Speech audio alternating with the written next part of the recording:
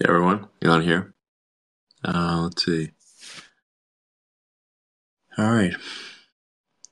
Um, I invited Chris Bogan to speak as well. It's intended to be a Starship call because we got the launch coming up tomorrow. Um, and I assume, yeah, everyone can hear me okay? It's hard to tell. Hopefully, yes. Um, so, great. Um, yeah, so we've got a hell of a day tomorrow, assuming it launches. I would like to say that there's a good chance that it gets postponed since we're going to be pretty careful about uh, this launch. If it does go wrong, it's a lot to go wrong.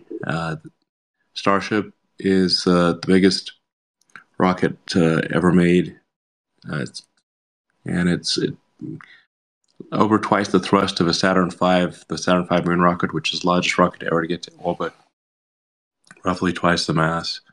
So, um, got 33 engines on the booster, got six engines on the upper stage of the ship.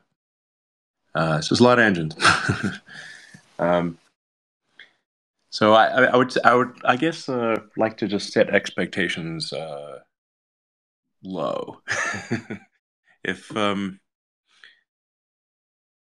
if we get far enough away from the launch pad to before something goes wrong, then I think I would consider that to be a success.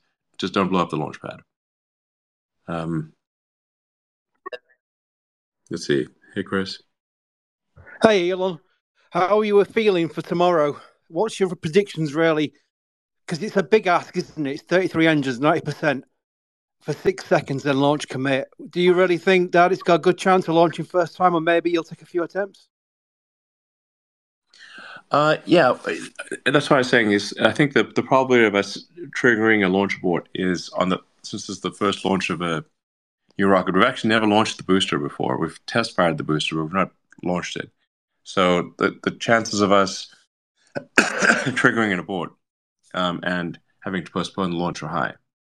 That's why I want to, just set expectations appropriately. This is not like some sort of train leaving the station at precisely like 9:03 a.m. or something like that. It's it's the first launch of a very complicated, gigantic rocket. So it might launch tomorrow, but we're going to be very careful. And if we see anything that gives us concern, we'll postpone the launch. If we do launch, I would consider anything that does not result in the destruction of the launch mount itself, the launch you know launch pad, stage zero, effectively. I would consider that to be a win. Um, Now, that may sound like I don't know, like low expectations or something, but it's worth bearing in mind that the Russian N-1 rocket, which is the probably the closest comparison to Starship, was had a string of failures, never reached orbit, and that was when the Soviet Union was at peak rocket capability with the A team with maximum stick, maximum carrot, meaning like you would be hero of the Soviet Union if you succeeded, and off to the gulag if you don't. So maximum motivation, the A plus team, they still failed. It's worth keeping that perspective. Um, so it may take us a few kicks at the can here before we reach orbit, and then beyond reaching orbit, we've got to bring the booster back and land. We've got to bring the ship back and land. And in order for the reusability to be rapid, it's got to land where it took off. Because transporting this gigantic beast around is extremely difficult. So it's got to land. It's got to basically land back on the Mechazella arms. And it's got to do, and then all of this has got to be accomplished while still keeping payload to a useful orbit significantly above zero. Um, we're not like the first ones to think of the idea of reusability. Uh, Obviously, everyone was aware of reusability from the beginning of orbital rocket days, but it's just a staggeringly difficult technical issue. Um, we live on a planet where it's barely possible. Like this, if this was a video game, it would be set to and a level of difficulty just below impossible. Um, so, um, I mean, many people in the public may not realize that rockets are actually those big, complicated rockets are thrown away every time they fly, with the exception of Falcon 9. Falcon 9 is a weird one that comes back and lands. But we lose the upper stage and we have to catch the fairing far out to sea, and even the boost stage, we usually have to land downrange. A lot of people think like rocket goes up and then gravity stops at a certain point, but that's not actually the case. If you look at a long exposure, you'll see that there's an arc to the rocket flight.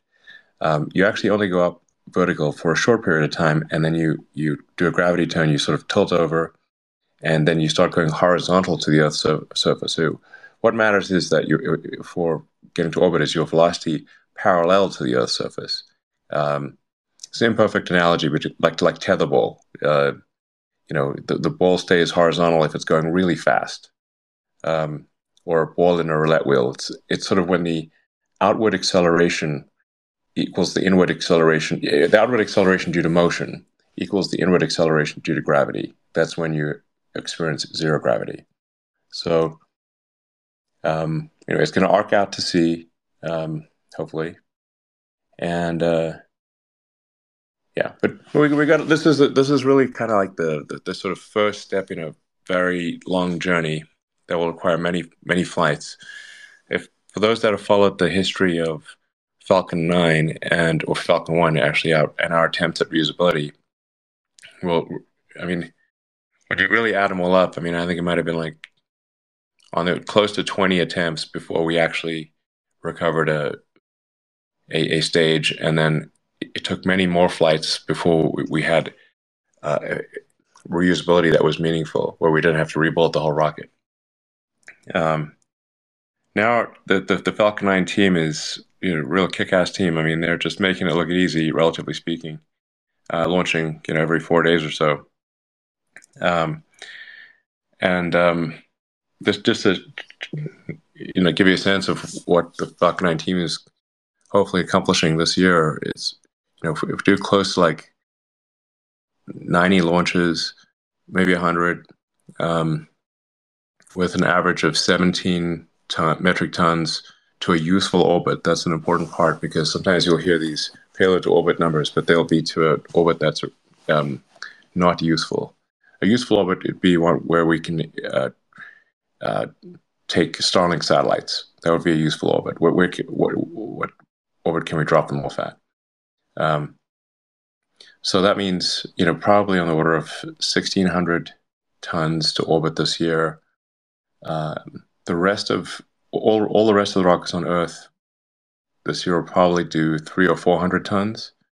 So just Falcon 9 will do 80% of all Earth mass to orbit this year, assuming there aren't any major things that go wrong. I think China's like 10 or Chris, you may know this better than I do, but like 10 or 12%, and then the rest of Earth is like 8%. Yeah, it's absolutely dominating. And it's an interesting thing, because listening to you talk, there's so many tie-ins there. You talk about Falcon 9, they're all coming back, one after the other. It's becoming. I hate using the word routine, because you can't use the word routine in spaceflight. But they're all coming back one by one. And you've got people who've worked on that Falcon 9 recovery who are now working in Starship, like Lars Blackmore. These are like genius level people you've got working there. And that gives you confidence in maybe Starship will have some, it'll have some challenges, but eventually it might work. And then you've got all these boosters and ships down the road at the production site, just lining up ready to go. And you've got the evolution with Booster 9, haven't you? So it's like whatever happens with Booster 7, you can get improvements automatically with Booster 9. So you've got like an evolution path where it's not like other rockets where if they launch and they fail, they've got like a big downtime before they get the next one ready. You've got them all lined up down the road. Yeah, and I mean, for those listening, I mean, I apologize. Like sometimes we'll dip in and out of like extreme rocket wonk stuff. I'm trying to address things on the level of someone who doesn't know how rockets work, but is curious. And like level 9 wizardry. so it's sort of like it's a mixture. Some of this is going to sound like Greek. But yeah, I mean, to your point, Chris. Actually, the funny thing is, like, we're actually dying to get this rocket off, no matter what happens to it, because there are so many improvements between Booster 7 and Booster 9. Um, Literally hundreds. And I mean, for example, like some major ones, like we moved from hydraulic thrust vector control to electric, from Booster 7 to Booster 9. Yeah. Um, the the entire heat shield structure on the base of Booster 9 is completely redesigned for Booster 7. So Booster 7 has kind of a retrofitted uh, heat shield system between the engines. Um, and this is very important because if you I think about it, if you got 33 engines, and if any one of them goes wrong, it's like it's like having a box of grenades. Okay, you know, it's a really big grenades, and so if one of those grenades goes off, you don't want the other grenades to go off too. Um, so, but we had to retrofit the heat shield, the sort of blast shielding essentially, and heat shield. It's both blast shielding and heat shielding at the base of Booster 7, because we realized that the initial shielding that we had was just way too weak. Um, so we've taken that Booster 7 apart, put it back together again so many times. It is an artisanal rocket, artisanry at scale. Um, so we just want to take off and move on to Booster 9. So there's still a lot to learn, of course. There's this is also a sort of fully autogenous rocket, so that means we're using gasified oxygen to pressurize the oxygen tank, gasified methane to pressurize the methane tank. This is a tricky situation because if you the gas is trying to liquefy as you're as you're trying to pressurize a thing with its own gas. Naturally, it wants to cool and what's called the ullage, the pressure and gas in the tanks. It wants to it wants to cool down and shrink as quickly as possible. Yeah. So so you're sort of filling it while it's condensing at the same time. How those relative rates work is remains to be seen because we've not done that with either the ship with a booster or with full tanks. So there's a question of will the engines be able to provide enough pressure and gas to keep the booster and the ship pressurized? Remains to be seen. But we'll hopefully we'll get good data either way, even if it doesn't work as well as we had hoped. Um, there are many improvements in the valves throughout the vehicle. It's always tricky when you want to have a valve work across a wide temperature range. So you can design a valve that's going to work at really cold temperature, or a valve that'll work at hot temperature. But it's really hard to design a valve that'll work all the way from cryo to hot. Um, so there's a million ways this rocket could fail. I could go on for hours. Um, What would but you say? What would you say? If it does succeed? I mean, I'm talking probably like gets past max Q, maybe staging. That'd be a massive win. Let's face it. massive win. Yeah, Yes, yes. yeah. So if you get to there, though, but if you get even further, will you be thinking maybe chopstick catches in 3 or 4 attempts time, or are we getting a bit ahead of ourselves there? um, well, 3 or 4 depends on how well these launches go. Yeah, Um, the it's an easier move to try to catch the booster because the booster like that's obviously a thing we've done before, albeit not with chopsticks. Um, but when you think about like ground safety, because we want to be very careful about not endangering anyone on the ground. We can do the booster can boost back to the launch pad and with a very relatively small landing ellipse, so you're not really you can boost back and not overfly populated areas. But for the ship, now you've got a much harder problem because you're coming in. It's kind of like the space shuttle. You're coming in over the United States, yep, So, um, we've got to make sure that the ship can land accurately get through max heating, and max heating is extreme. Is extreme. Like this thing's coming in like the ship is coming in like a meteor. It's blazing hot. Um, so does the heat shield work? This is a big question. I mean, I think the heat shield, like we know the heat tiles work, but if we have gapping in the tiles or the hot gas seal at the flaps is a quite a dangerous place. That's where the hinge point of the flaps for the front and rear flaps. It's really difficult to achieve a hot gas seal there because you've got something that's moving. The flap hinge is rotating, but you got to stop hot gas from getting through there, and then relight the engines and land. It's a lot to be done. So, I'm sure. I'm sure the people want to talk. 'Cause I don't dominate the time of this proper reports like Kristen Davenport on here as well. So I'll just simply say, yeah, Elon, yeah, I really sincerely. I mean, I've got to be an objective reporter, but honestly, we all hope it works. We all wish it the best. We all wish your team the best, and it's really for humanity because it's such an exciting rocket. What it can do, the capabilities of it. We all wish you the best, Elon. Thank you. Yeah, it's kind of this is definitely giving me some pointers for things to improve about spaces because it's not that easy to actually look through the list of Yeah. requests and actually figure out who to give enable to speak. Seems to work well best for smaller spaces, but once you get past a certain level of request, it gets crazy. Like I actually don't see Chris Davenport on the list. Oh yeah, he's right next to me. I don't know if I can bring him Really? on. Okay, maybe. Let's have a look. No, it doesn't let Or me do it. maybe I can make you a. Let's see, I'll make you a co-host. Maybe that'll enable it. Yeah, that might work.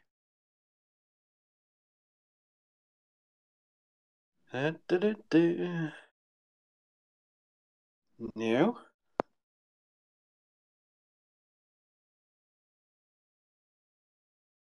I think I'd like maybe talking to Chris Davenport later as well. Tell you what, while I'm talking to Elon, if people want to DM me questions, I'll ask Elon the questions you want to ask. That'd be one way of doing it. Until someone else comes on, I've got a quick query about KSC Starship. You got 39A, you got the tower built. Are you still looking at LC-49? Yeah. So, yeah, we've got we've built the launch tower at 39A. Um, and but before we do launches from there, we've got to have redundancy for crew. So that we're building out the ability to launch crew from Pad 40 at the Cape. Now, that doesn't give us redundancy against Falcon Heavy, though. So it's like if something goes like we want to use the Cape for kind of operational launches as opposed to developmental. Yeah. Especially if you got the launch pad, if you got the Starship launch pad right, pretty close to the Falcon Heavy launch pad. If something goes wrong, it's going to be some downtime. So we want to kind of get past the developmental stage here at Starbase before we launch out of the Cape. Excellent. I found John Krause. I've now got the ability to invite people to speak. John, can you speak and confirm you've got the ability to speak? He's definitely been invited. Just tap that like mic icon at the lower left. Yeah, John, if you can hear us, it's a little thing on the bottom left-hand corner. Mic is on. Just type that to make sure it comes on. Hey, do you have me now? There we go. Oh, cool. Yeah, I was kind of just listening in, enjoying the conversation. I think the one thing I'd ask is like, there's kind of that famous phrase, always go to 11. Elon, could you speak in what that's reference to with Falcon and like what are the things you look at, going into tomorrow? What is the 11th thing, if you will? Well, The 11th thing is obviously it's partly reference to Spinal Tap, but the the second flight of Falcon 1, the 11th risk was um, a coupling of the slosh modes of the upper stage uh, liquid oxygen tank with the control frequency of the engine. Um, and I'd asked for the top 10 risks at the time. And I was actually kind of worried about that coupling, but I didn't see it on the top 10 list. And I saw risks. So I thought, well, okay. So now we ask for the 11 in each department, the top 11 risks. Actually, more than that. There's no real limit. But there's volume goes to 11, which is like, louder than loud from Spinal Tap. And then there's like, damn, if I'd asked for the 11th risks, I would have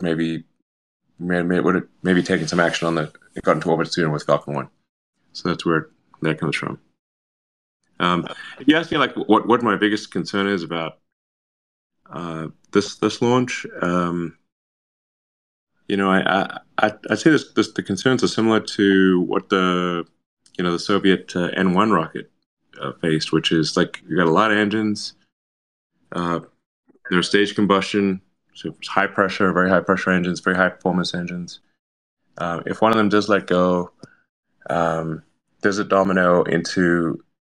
Does it take out the other engines or the stage or the launch pad? In which case, very bad day. That would be my biggest concern is losing an engine that cascades into loss of the launch pad is really the thing we're concerned about. So if we blow up the launch pad, and it's really much more of a fireball than it is an explosion, but it's that very big fireball, and it'll melt the steel and slag the launch pad. So it would take us probably several months to rebuild the launch pad if we melt it. So my top hope is please may fate smile upon us and we clear the launch pad before anything goes wrong. That's all I'm asking. Yeah, and by the way, N1 blew up with a launch pad. Several times. Yeah, I've also added Ellie in space because I know she'll ask you some good questions about Starship. Hey, Ellie, if you can speak, you're on. Can you hear me? Hey. Yeah. Hey, Elon. First of all, thanks for hosting this space. This is really great. And I was just curious in the midterm, what is the priority with Starship to develop and demonstrate refueling capability, work on the HLS variant, or are you just in general still proving the concept? No, I think I'm just like I said, I really want to lower expectations as much as possible here, and use as an example the Soviet N1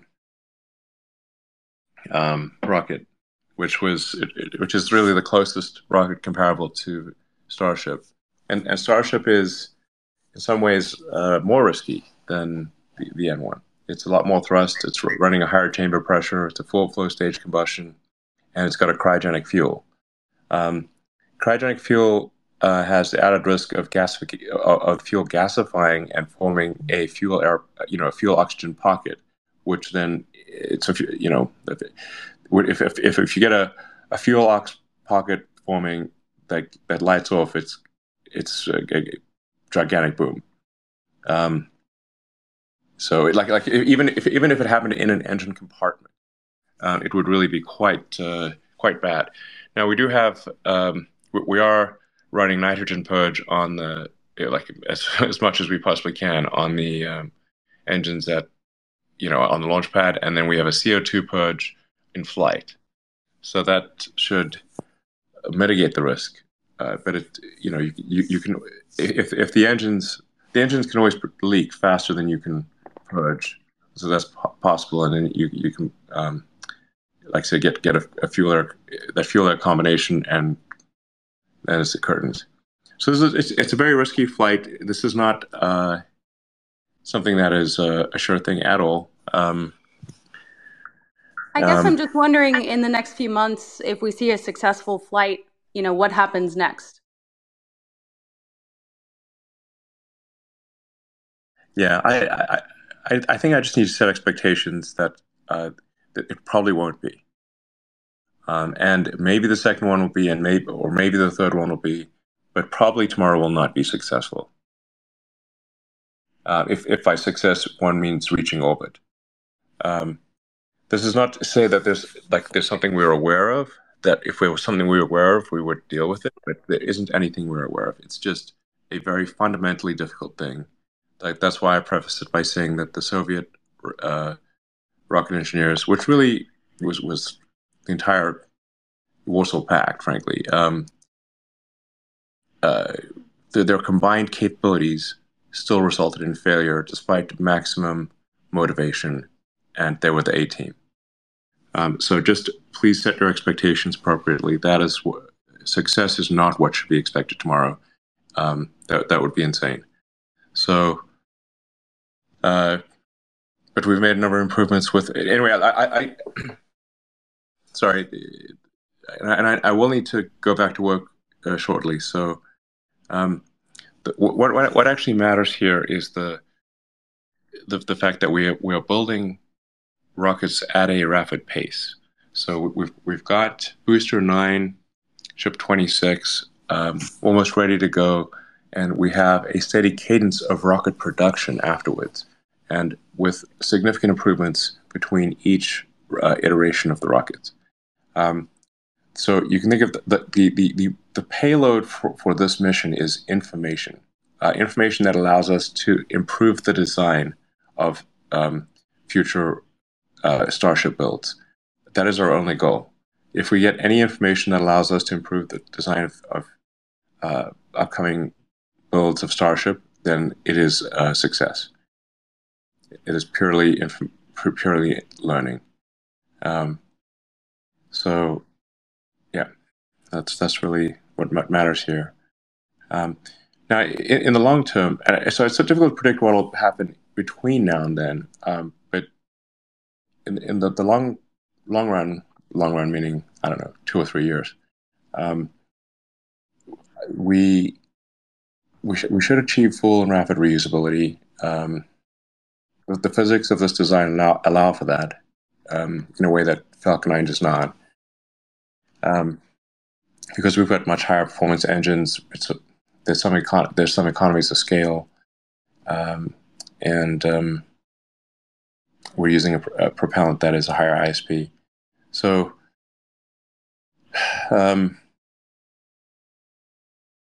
but full and rapid reusability will mean that the cost of a Starship flight will be less than the cost of an expendable Falcon 1.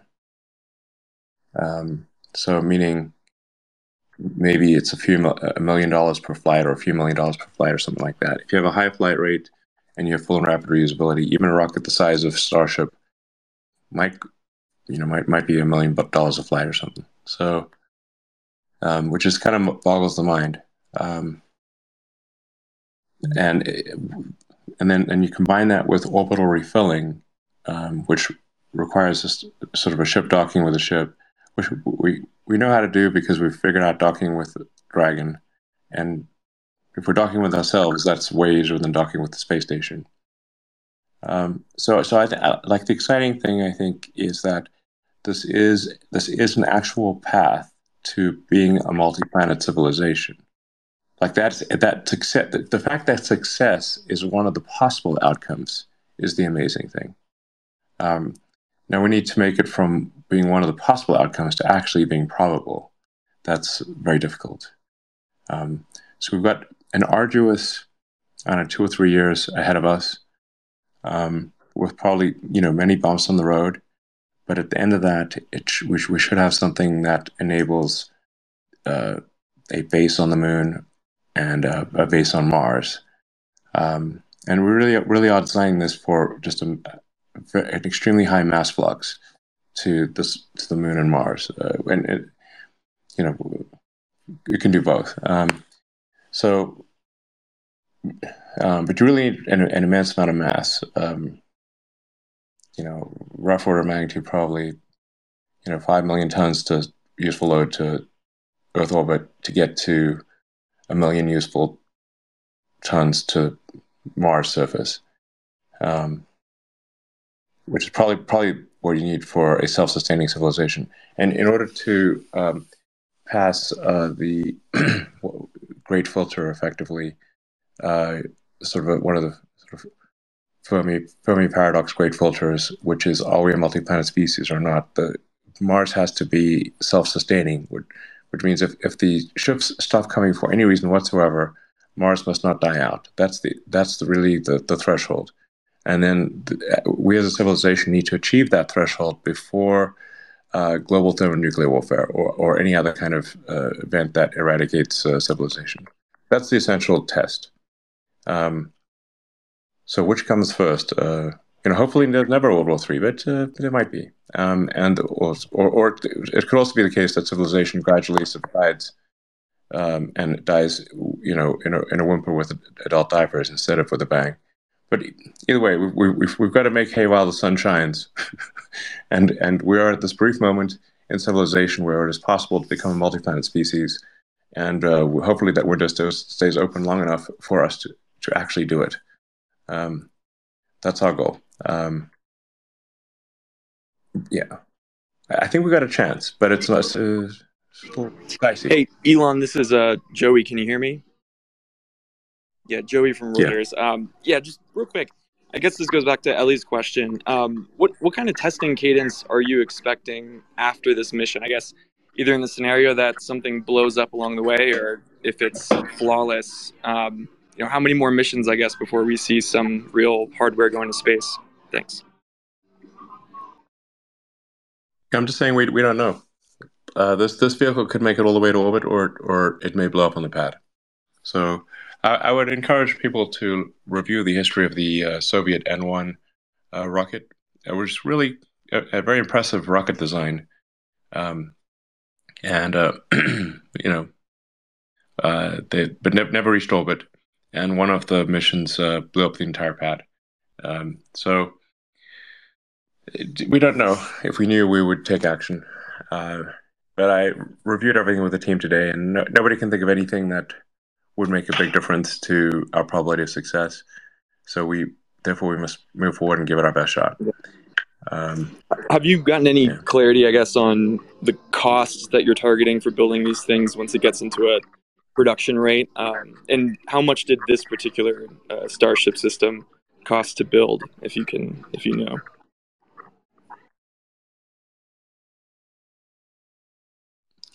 It doesn't really actually matter what this particular vehicle cost. It'd be a bit like saying, if you've got a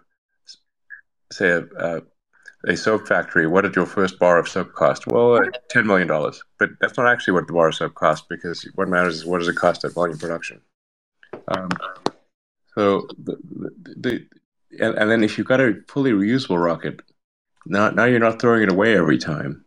So if you're not throwing it away every time, then what matters is your cost of propellant. Now our rocket is methane oxygen, roughly 23% methane by mass, 77% oxygen, and we want to actually try to maybe push the oxygen percentage a little higher. So it's mostly oxygen, and the cost of liquid oxygen is roughly the cost of electricity. So because you just pull it out of the air and liquefy it. Methane is the cheapest fuel that exists. So it's one could get the cost of propellant in theory well below $500,000, and then it's like, well, how many flights do you have, and what's the refurbishment cost per flight? And then how often do you fly? That determines you divide the capital cost by how many times you fly. So we see a path to, at volume, on the order of $1 million or $2 million per flight total cost, for over 100 metric tons to orbit. And these are absurdly good numbers by historical standards. To get for it to even be remotely possible to do 100 tons for $1 million to orbit fully, that's just boggles the mind, frankly. It's so far beyond. but the important thing is that is one of the possible outcomes. So for other rocket designs, there are several orders of magnitude away from that, and that is not one of the possible outcomes for the other rocket designs. So, for any given endeavor, you should always ask: is success in the set of possible outcomes? If not, you've got a real problem. At least in this case, it is in the set. Now, then once it is in the set of possibilities, then you work on improving the probability. Gotcha. Yeah. And about the orbital refueling tests, what kind of, testing timeline do you imagine with that? Do you do that in parallel to other types of tests, or when should we, expect those?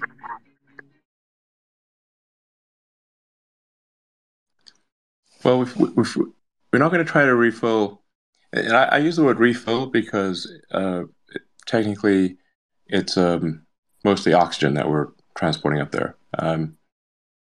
It's what I said, roughly 77% oxygen, 23% fuel. At the point at which these things are going up and coming down reliably, that's when we aim to do orbital refilling. Good afternoon, Elon. Just a quick question here. This is Austin DeSisto from Everyday Astronaut. In terms of your launch tomorrow, can you share, obviously the payload bay door is welded shut, but did you guys put anything in there? Obviously, we've had a history of some interesting items on inaugural launches. And then what helped you get to the decision to not try to attempt to soft land Ship 24 near Hawaii, since Booster 7 is doing a boost back burn and doing that in the Gulf? Thanks.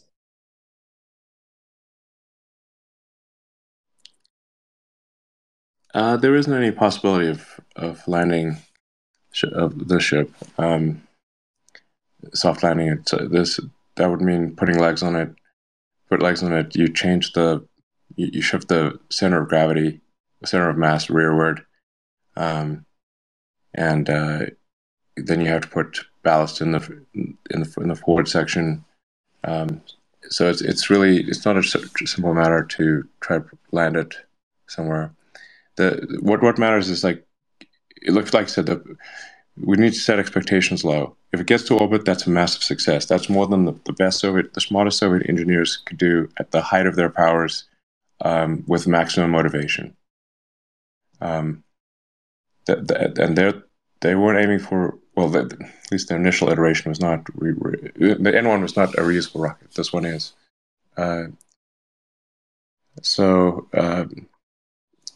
We've got a few years to go before we can count on reusability.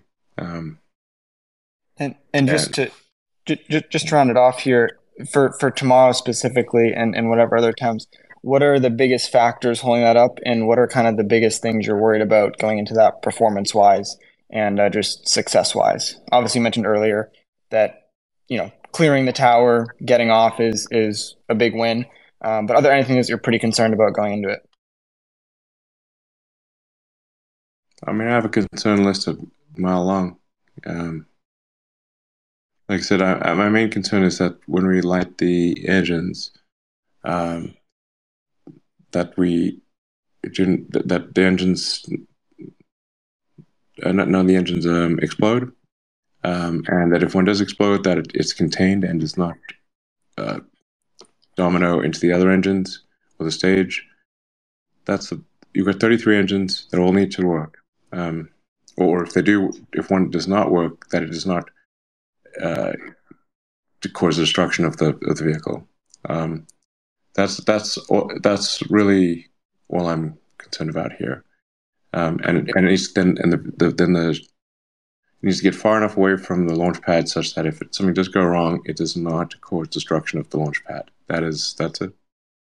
And anything above that is I'll be jumping for joy. So. I think a lot of us will be jumping for joy. Maybe I can ask a final question for you, Elon. This is Zach from CSI Starbase. I feel like I've watched very, very closely over the last 2 or 3 years, and I like to be critical just to let people know what's going on, because I feel like sometimes there's a lot of like misunderstanding of what's actually happening out there. And I guess I won't ask you like too technical of a question, but I guess based on like what you initially thought was going to be the biggest hurdle, like what was the actual largest hurdle to get this first launch underway? Because obviously there was tons of like GSE issues, tons of like actual vehicle issues, you know, structural and structural qualification testing. But like, if you had to pick out of all of the things that you guys came up against leading up to this biggest day, like what was the hardest thing to get over in order to reach tomorrow morning at 7 a.m.? Well, you know, it's hard to say which is the hardest because it's sort of it's kind of like what's the hardest or what's the hardest relative to expectations. I suppose that, you know, if I want to pick one thing, it would be the engines. Is that we had to do a complete redesign of the Raptor engine because it was just Raptor 1 was simply not reliable.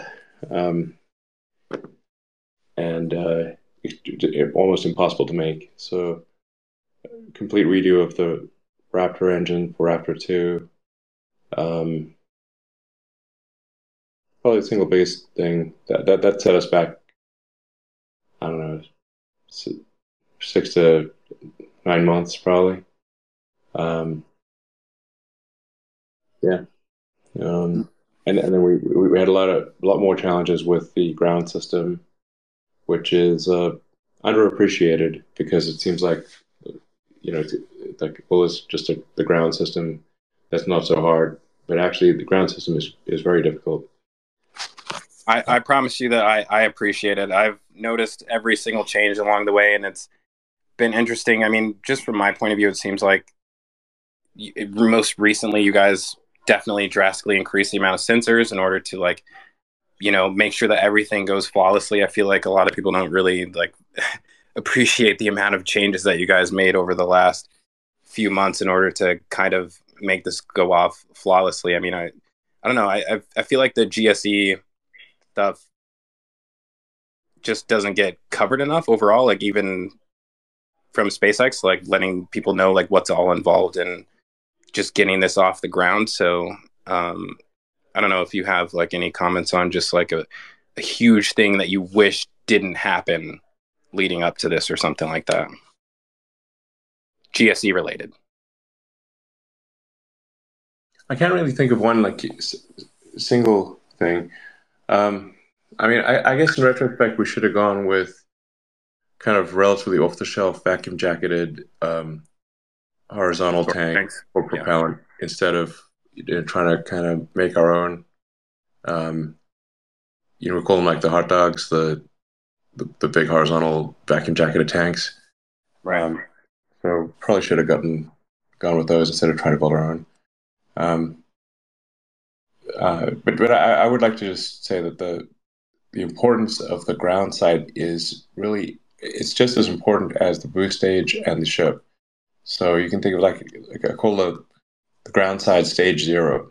And if you get stage 0 wrong, then you're going to have the worst day of all, you know, where you blow up the launch stand and the rocket.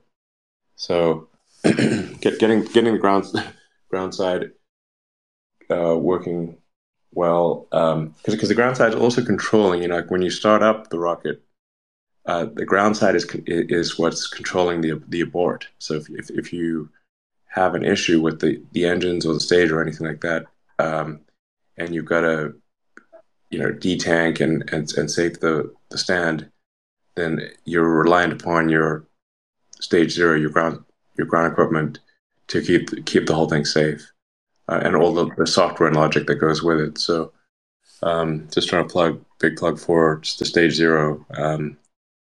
Even though it doesn't fly, it's just as important as stage 1 and 2.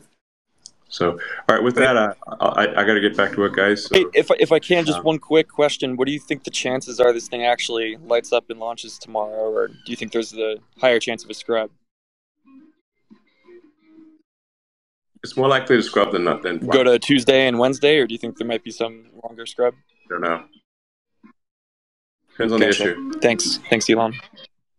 Thanks, Elon. Fair winds and following seas tomorrow.